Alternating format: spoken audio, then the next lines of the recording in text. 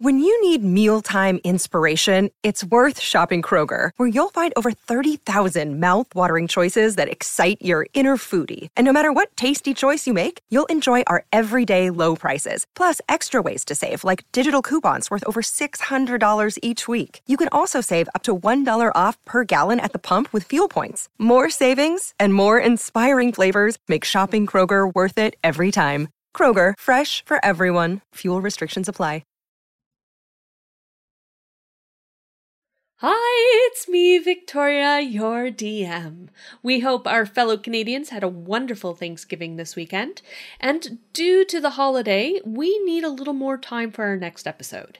It has been recorded, and the files were sent off to Ryan for editing, so expect it soon.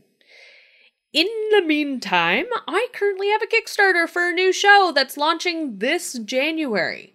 It's called Prompt to Life. It's something I've been thinking about for 3 years, and I didn't have the guts to do it. But you know what? I'm now a published author. I have books in stores.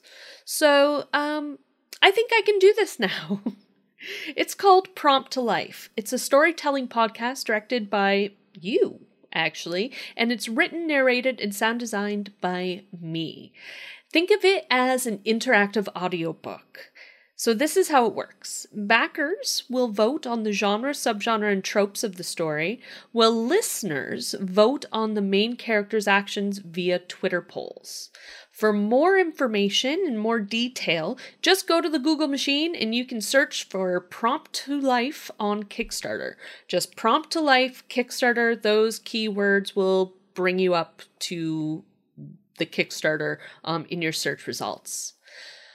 Also, if you didn't know, Bee is abuzz with activity as well. They are a professional streamer, and you can find them weekly with Gamma talking about anime in role-playing games. They are also on a ton of other tabletop streams. They pretty much stream daily, almost. So check out their Twitter. You can find them at B_Zelda for their schedule.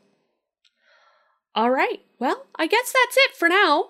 But expect that episode. It probably won't be next week. It'll be the week after. So what date would that be? That would be Monday the 25th.